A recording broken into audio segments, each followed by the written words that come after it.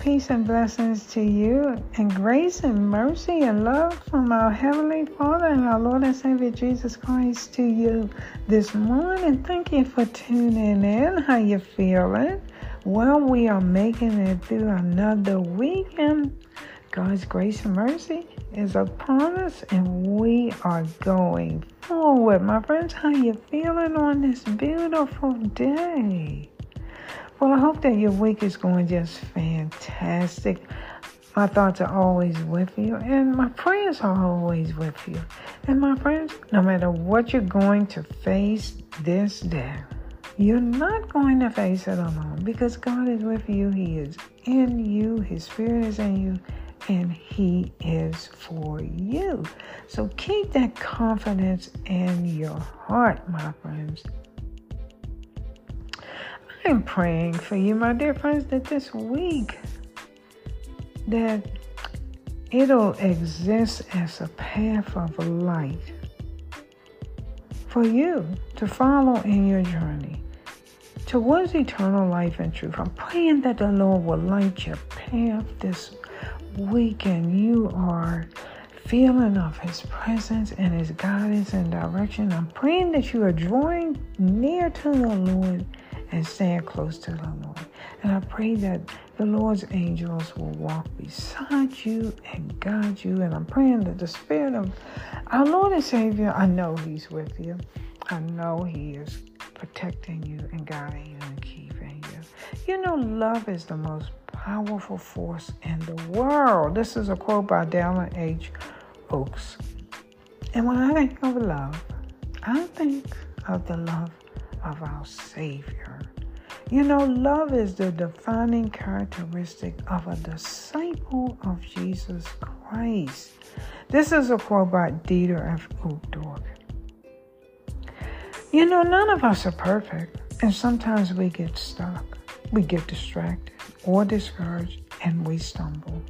But if we look to Jesus Christ with a repentant heart, He will lift us up, cleanse us from our sin, forgive us, and heal our hearts. This is by Elder Kim B. Clark. Keep looking unto Christ. Your Heavenly Father loves you, each of you. And that love never changes. It is simply there. It is there for you when you are sad or happy, discouraged, or hopeful. God's love is there for you whether or not you feel you deserve love. It is simply always there. Thomas S. Monson. Because of the Savior's atonement, His gospel provides an invitation to keep changing and growing and becoming more pure. It is a gospel of hope, of healing, and of progress. Thus, the gospel is a message of joy.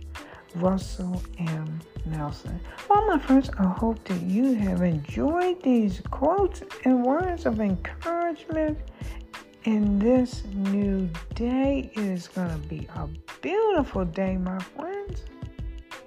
And I want to keep you encouraged. Remember, you are beautiful. You are handsome. For you are fearfully and wonderfully made by our Creator. Psalms 139:14. Remember who you are in the Lord. And do what makes you happy.